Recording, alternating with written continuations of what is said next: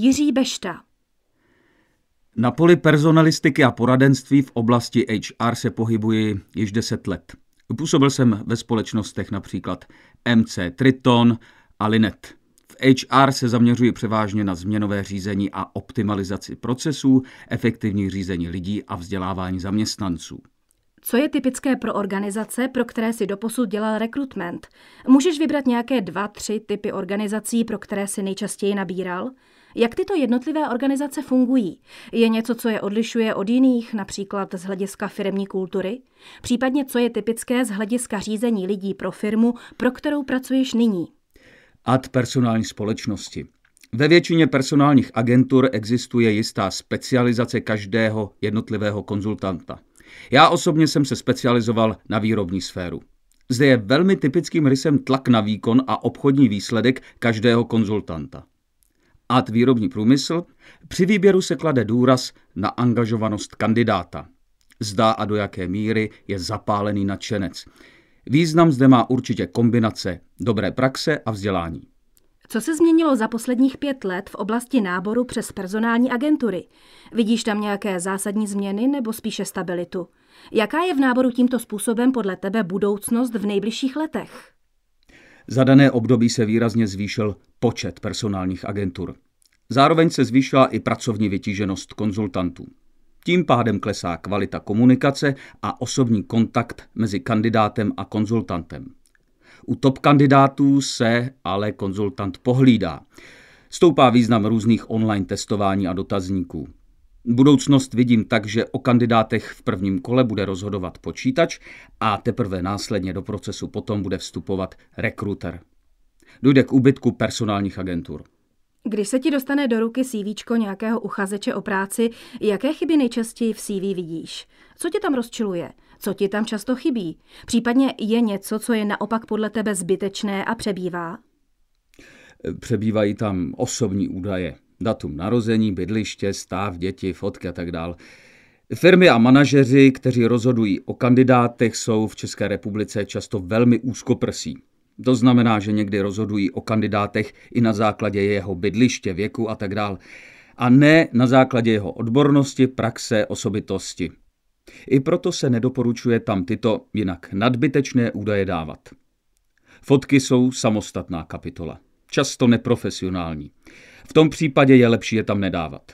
Například v USA je zákonem zakázáno požadovat s vaším CV i fotografii. A co v CV oceňuješ? Překvapilo tě v poslední době pozitivně něco, co měl uchazeč ve svém životopise? Cením si přehlednosti a strukturovanosti. CV může být i delší, než se běžně doporučuje, ale musí být přehledné, strukturované.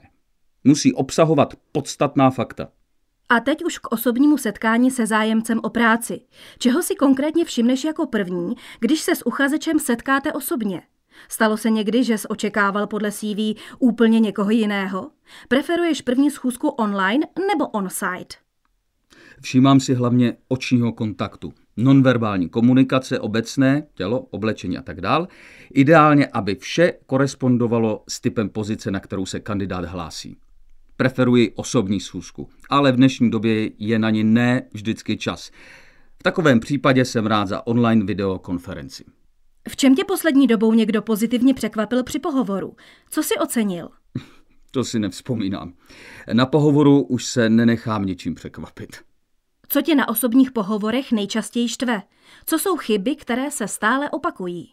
Opravdu mě překvapuje, pokud kandidát přijde na pohovor nepřipraven a bez zájmu. Jako kdyby šel na pracovní úřad, nic proti pracovnímu úřadu. Na jakou tvoji otázku na pohovoru často uchazeči neumí odpovědět? Je nějaký typ otázek, který jim dělá problém? Popsat, vyjmenovat své největší pracovní úspěchy. Nebo na co jsou dosud hrdi ve svém životě. Osobní, profesní. A čteš motivační dopisy? Jakou váhu jim dáváš? V personální agentuře je čtu jen zcela výjimečně a nepřikládám jim téměř žádnou váhu. V době, kdy jsem pracoval jako interní personalista, tak jsem si je četl častěji a měli pro mě větší vypovídací hodnotu. To ale i tak bylo minoritní. Důležitý je pro mě profesní životopis. Ten rozhoduje o pozvání do dalšího kola. PS. Pokud budu hledat spisovatele, tak motivační dopis bude mít velmi vysokou váhu. Je třeba ke všemu přistupovat individuálně.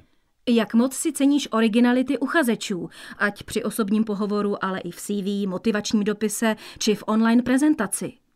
Originality v životopisu jsou určitě fajn, ale nesmějí jít za hranici vkusu dané pozice.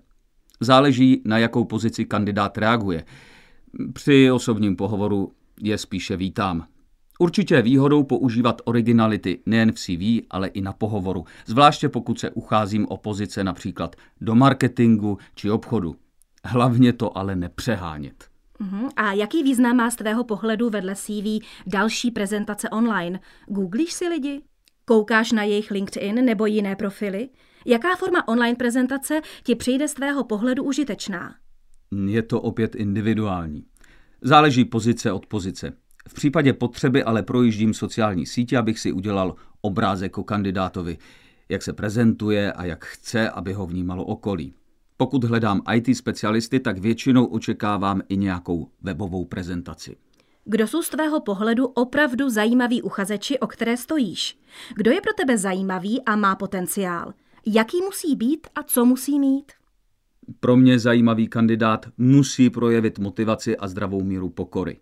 Být ochoten se neustále učit a být otevřen novým směrům rozvoje společnosti a názorům. To se týká všech úrovní řízení. Nemusí mít často ani kvalifikaci v konkrétní oblasti. Stačí mít nadšení, drive, chtít něco sobě a ostatním dokázat.